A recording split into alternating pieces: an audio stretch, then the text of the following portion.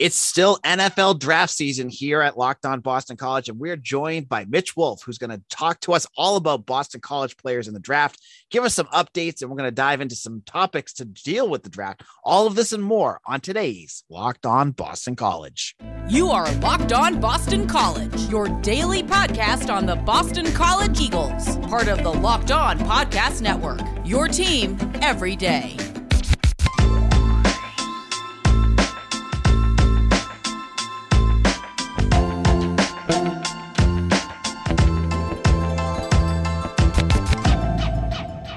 This is Locked On Boston College. I am your host, AJ Black. Happy Monday, everyone. I hope you had a great Easter for all of you out there that were celebrating. It was a great weekend for myself, but I'm here with Mitch. We're talking NFL draft stuff today. Mitch, how's it going?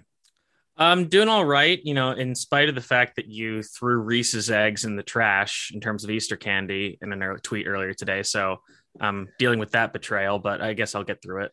Well, I got ripped by Christian Mahogany earlier last week when I said that what was my food take that people would hate me for is that I don't like peanut butter in anything for dessert. So, okay. Well, I mean, if you're just anti peanut butter, then that's excusable, but peanut butter sandwiches for me, peanut butter toast. And that's about all I can do with peanut butter. All right. Fair enough. So I am all on board with Cadbury mini eggs, and I can't buy them because if I buy a bag, I will eat the entire thing in like a day or two, and that's not what I should be doing. So yeah, but they're my favorite. So we're now about 10 days away from the NFL draft. And Mitch, what are some things that have been popping up that you wanted to talk about today? So I think the one, we'll kind of stick with Zion Johnson for now. Looking at the betting odds, he's actually one of the few non-skill position players that has one of the over-unders in terms of draft position. So I believe Bet Online, the last we checked, it had his draft position at over-under 27.5. And you sent it to me, and I have put some money on the under of that because and the over-unders for draft positions are always a little weird because it's like, well, does that mean it's before or after? So it's a little hard to understand, but if it's under, that means the number that he's picked is lower. So, he'll have to go before 27 or 28, if you will. And I think that's a really solid bet just because of the teams that are in that range. So in terms of where he could go, I'm not sure the Eagles are really a fit anymore because since they traded one of their first round picks away, they don't have a third first rounder, which is kind of a luxury. But I could see the Patriots are really the first team that I think could lean towards taking him. After that, the Cardinals, the Cowboys, the Bills, the Titans, and the Tampa Bay Buccaneers are all right in a row teams that would be very interested in Zion because they have a definitive need at guard, and they're all playoff teams, so they don't have tons of pressing needs. So, getting a guy that could solidify their offensive line immediately, would be interesting to them. Yeah, I thought so too. I saw that line on betonline.ag about the 27.5, and I think I was the one that sent it to Mitch that I was like, oh, that seems like, for me, I'm kind of on board with that one. I think that's a good bet because you mentioned some of those teams and the buzz around certain teams seems to be growing. And, draft talk can change from week to week, but I just saw an article where it says the Cowboys are honing in on him at 24.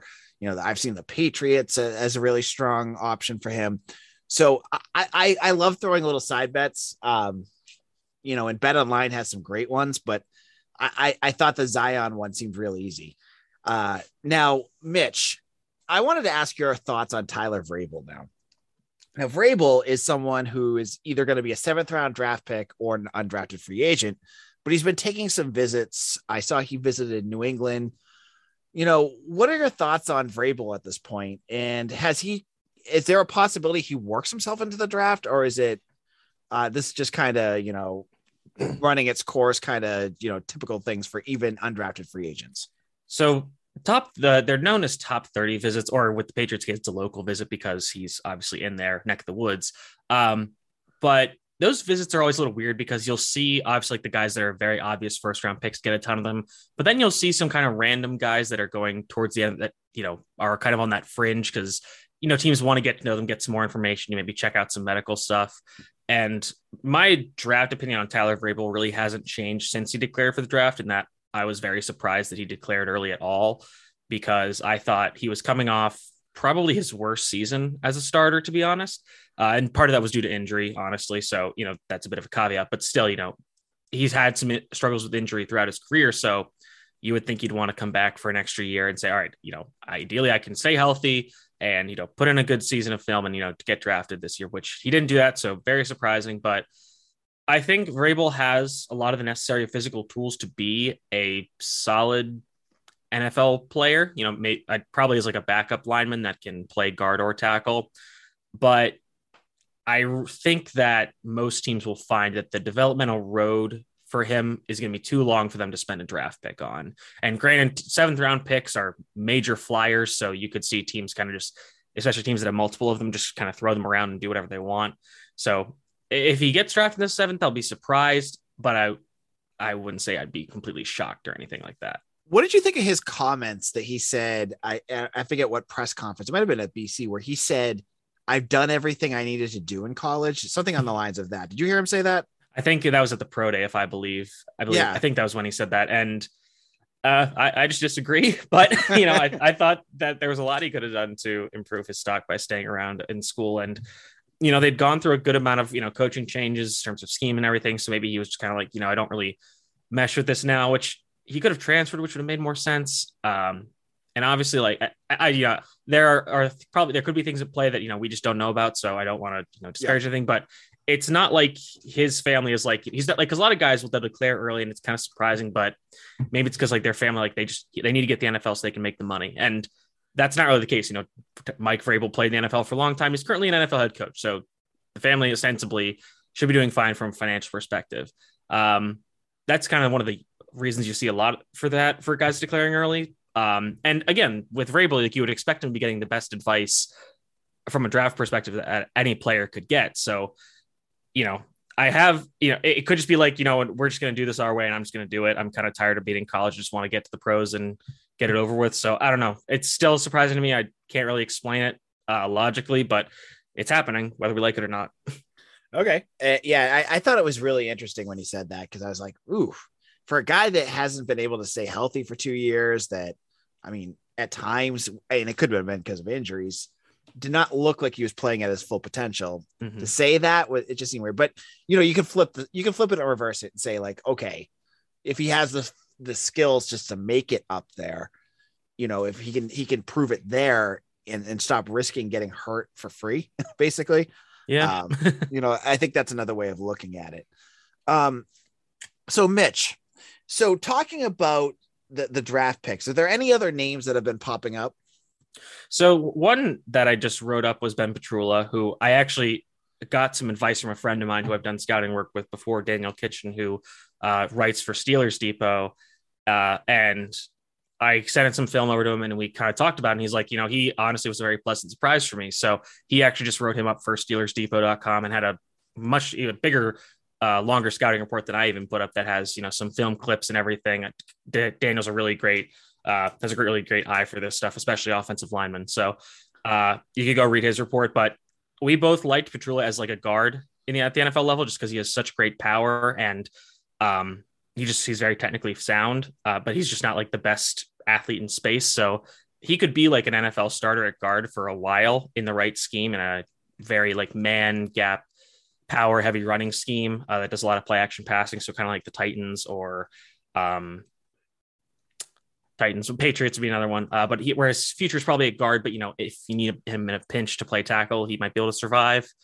In terms of the other guys, I watched him with Trey Barry, and unfortunately he is another guy where the injuries just really hurt his abilities to play a lot this year. But, when he's on the field, he's solid. The issue was his athletic testing at the pro day was very much not good, especially for a guy that, is transferring up from the FCS level and only played 1 year at the FBS level, where he wasn't like a step behind anybody from an athleticism perspective or anything like that. You just hope that a guy like that, comes in and blows up his pro day, which he really didn't do.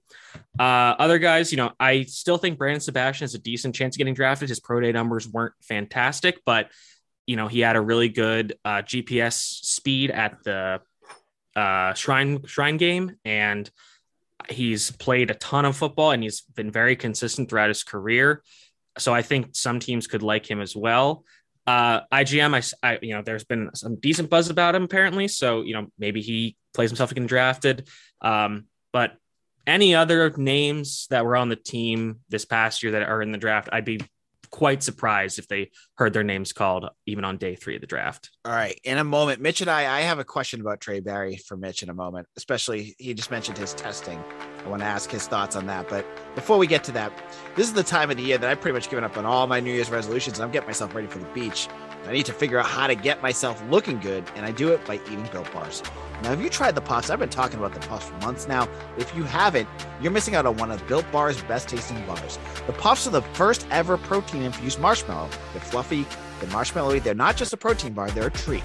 And they're covered in 100% chocolate. They have some great flavors too. The cinnamon churro is one of my favorites. You got to check that one out. But they also have the coconut marshmallow banana cream pie. They're so good.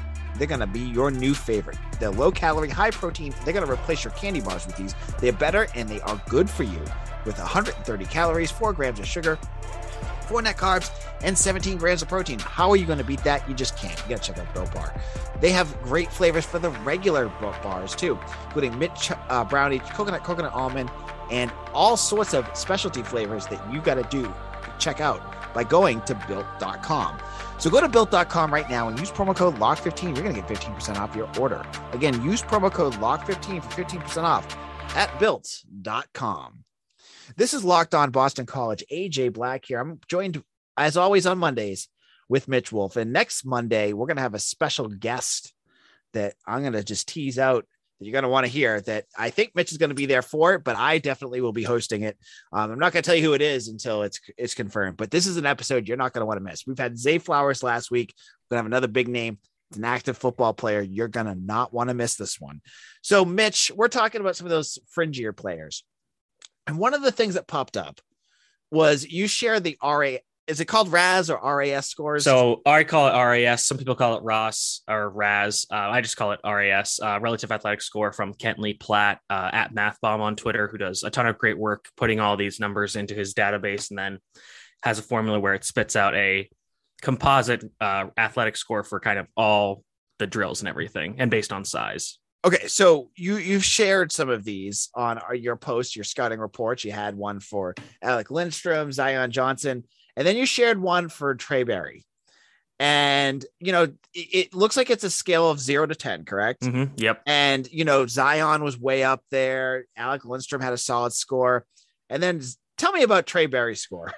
Yeah, so you can think of this kind of like in terms of percentiles. So, if you think about like when kids they go to like a pediatrician, they're like, oh, they're in this percentile for weight, this percentile for height. That's kind of what a relative athletic score does. So like you said, on a scale of 1 to 10, Trey Barry's relative athletic score is 0.95, not 9.5, 0.95. So less than 1. And if you look at all of his numbers, the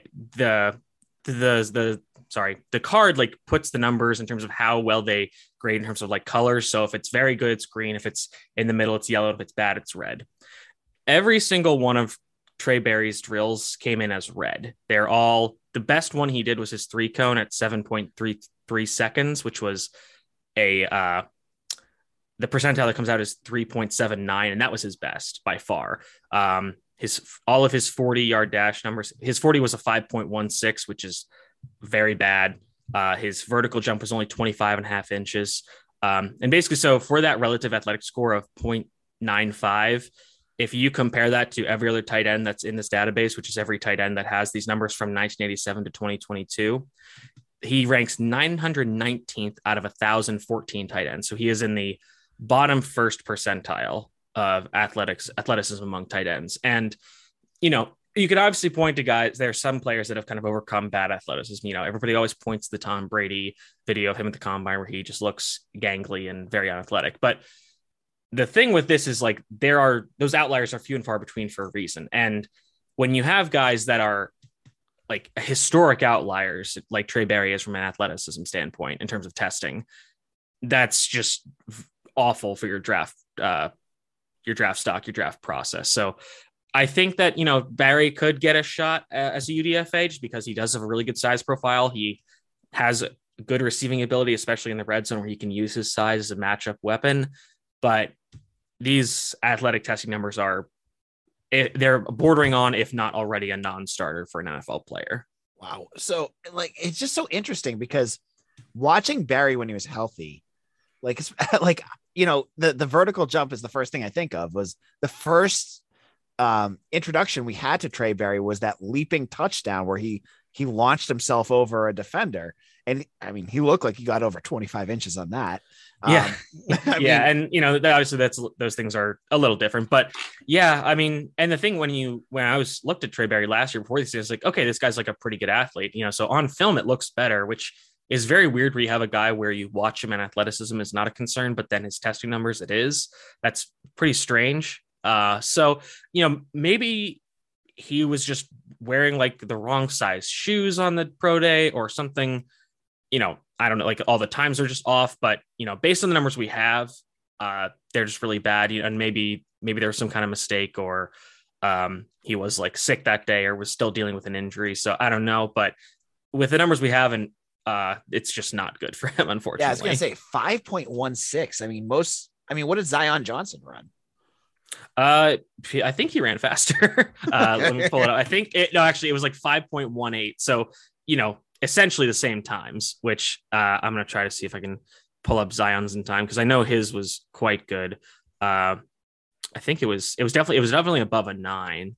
And Lindstrom's was a little lower because when you're a player who's smaller and lighter, you don't get as much of a bump from performing well athletically. I know he was, here we go. So his RA, Zion Johnson's RAS is a 9.75. So, and everything except for his height and weight is green. His height is in red because he's only 6'2.5", and he's 314 pounds. And that's just because there are so many guards that are huge, especially in years past. But yeah, I mean, I think, let's compare these. Did I lose it? Nope. Here we go. Yeah, his 40-yard was just a touch slower. His 10-yard split was actually faster. So Zion's 10-yard split, the first 10 yards of the 40 was 1.74 seconds, and Barry's was 1.78. Wow. Let's see. Zion's short shuttle was faster. His 3-cone was slightly slower. Zion Johnson jumped 32 inches and Barry jumped 25.5. In the broad jump, Johnson jumped 9 feet and 4 inches, whereas Barry only jumped 9 feet flat. So, if you're getting out athleted by a, relatively short squat offensive guard, that's a problem for a tight end. Yeah. So that's not good news for Trey Barry. Before we get into our final little discussion, any other notes that you wanted for draft stuff? No, I don't think so. I think what we'll do, we'll talk about this, but I imagine that we'll probably be back on Friday. We'll discuss wherever Zion ends up on next week's Friday episode once we know where he actually gets drafted. Yep, absolutely. We'll have full draft coverage on BC Bulletin about, where all these guys end up. But as we've made our new tradition here on Locked On Boston College, it's our Coach Googs tweet of the week. And I have to preface this with a little note. If you don't follow us on Locked On BC on Twitter, you missed it. I got bored. My son's been sick for like a week with some viral cold, and he was just watching one of his movies, and I was just bored. So I went through Coach Googs' Twitter feed and found every single big dog reference since he's took over in the beginning of January. And I took out the football players because he says big dogs about Jeff Hafley and, Mahogany and all those guys over and over again. And so if you go to Locked On BC, you could find his running list. And there's like 30 names on there of just random things that he's thought of as big dogs. But what I'm picking for my big dog of the week was the reason why I created that list. Was I texted this one to Mitch last week and said, oh my gosh, this is like the big dog tweet of all time. And it was the ultimate. So we've had like the Virgin Mary, we've had like memes that he thinks are the big dogs. We've had pasta, we've had Frankie Valli and Elvis. Nothing beats a USB cord. So Coach Googs tweets, Universal Cereal Bus? Really? Just found that out. Now that I find out that there are 8 different types of USB, what are we doing?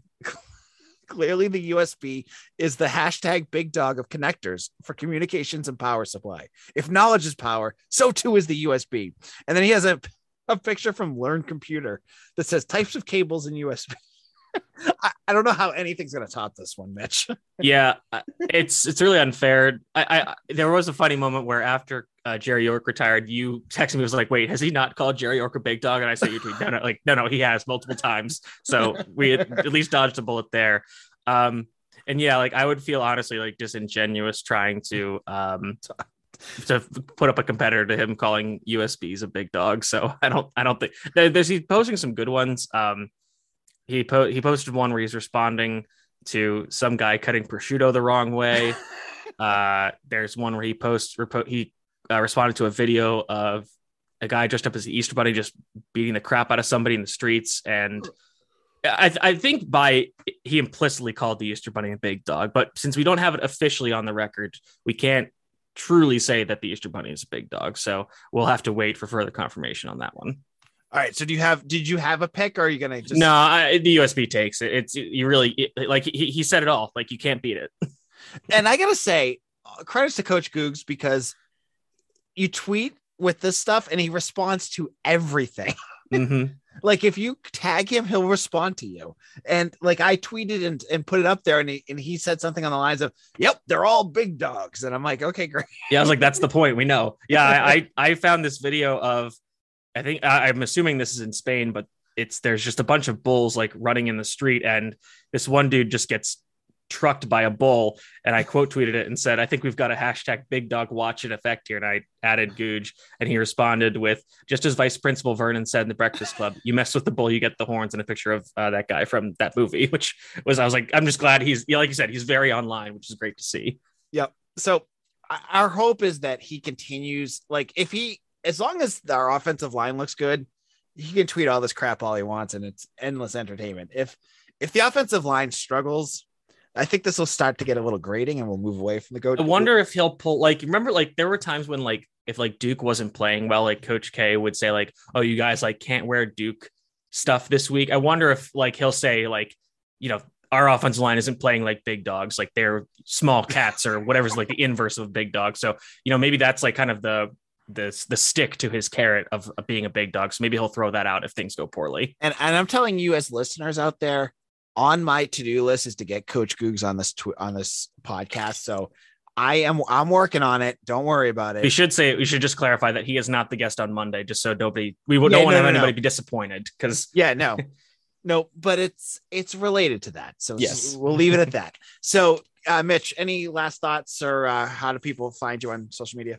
You can find me at Mitchell T. Wolfe, WOLFE, on Twitter. Just follow me there for draft stuff and just other musings about the world we live in.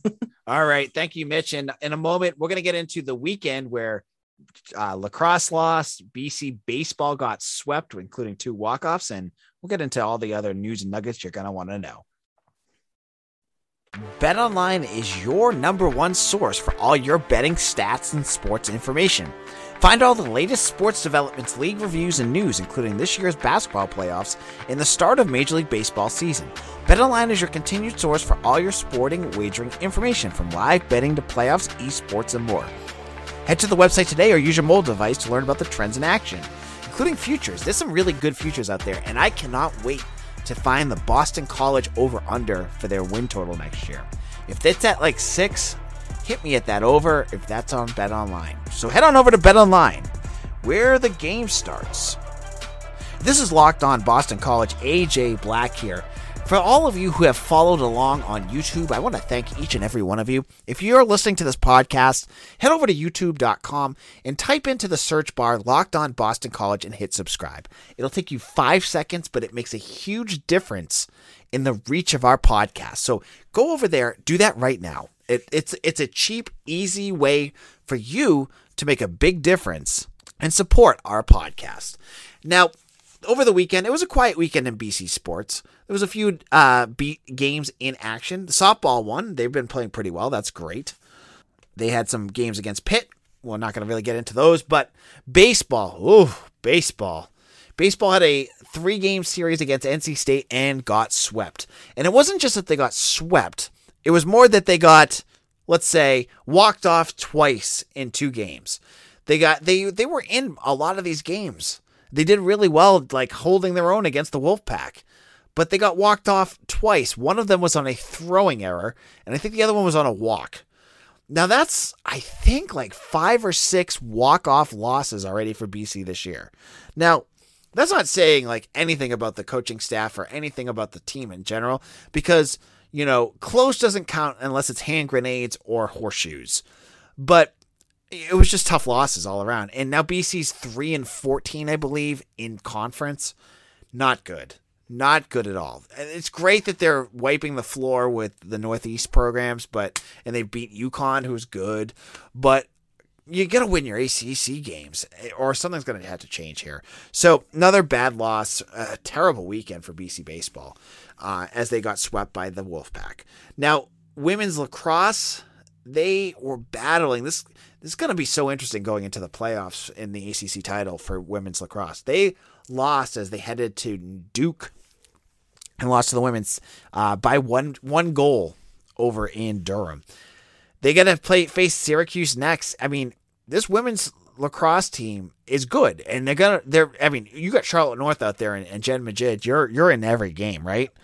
But that's now 2 losses, and the ACC is very, very talented. So anything can happen, but we're gonna have to wait to see. I mean, they could lose early, they could win, but another loss, and that's 2 now in the matter of weeks now for women's lacrosse. And for all of you recruiting heads waiting for recruiting news for BC football, it was a quiet weekend for the Eagles because it was Easter weekend, and it seems like either the coaching staff was, giving their coaches the ability to go and do things with their family, which I know Jeff Hafley has always put an emphasis on, or they just realize it's Easter and the campus is dead because all the kids go home. But there was no one on campus. There's been recruits all over the country going on visits, but BC was not in on that. It seems like they're much more interested in having those big weekends when they can do that. Hopefully they'll do that barbecue like they did last year. They'll do some big things coming up. And we'll start to see some names because, we had that one commitment last week with Reed Harris out of Montana. But it's quiet. And I think the transfer portal should probably percolate a little bit because Hafley says he's going to grab a player or two. So keep your eyes open because I think BC could be involved. Now on tomorrow's show, all the news that you're going to want to know about, right? We're going to get into the college hockey search a little bit more. We'll get into everything that you're going to want to know about in terms of the recruiting trail and everything with BC basketball and football. Make sure to check out Locked On Boston College wherever you get your podcasts and give us a 5-star review as well if you're listening to Apple iTunes or on Google or on Spotify. Just give us a 5-star if you really enjoy our podcast. Thank you all for listening. For Mitch and myself, we'll see you again soon. Take care.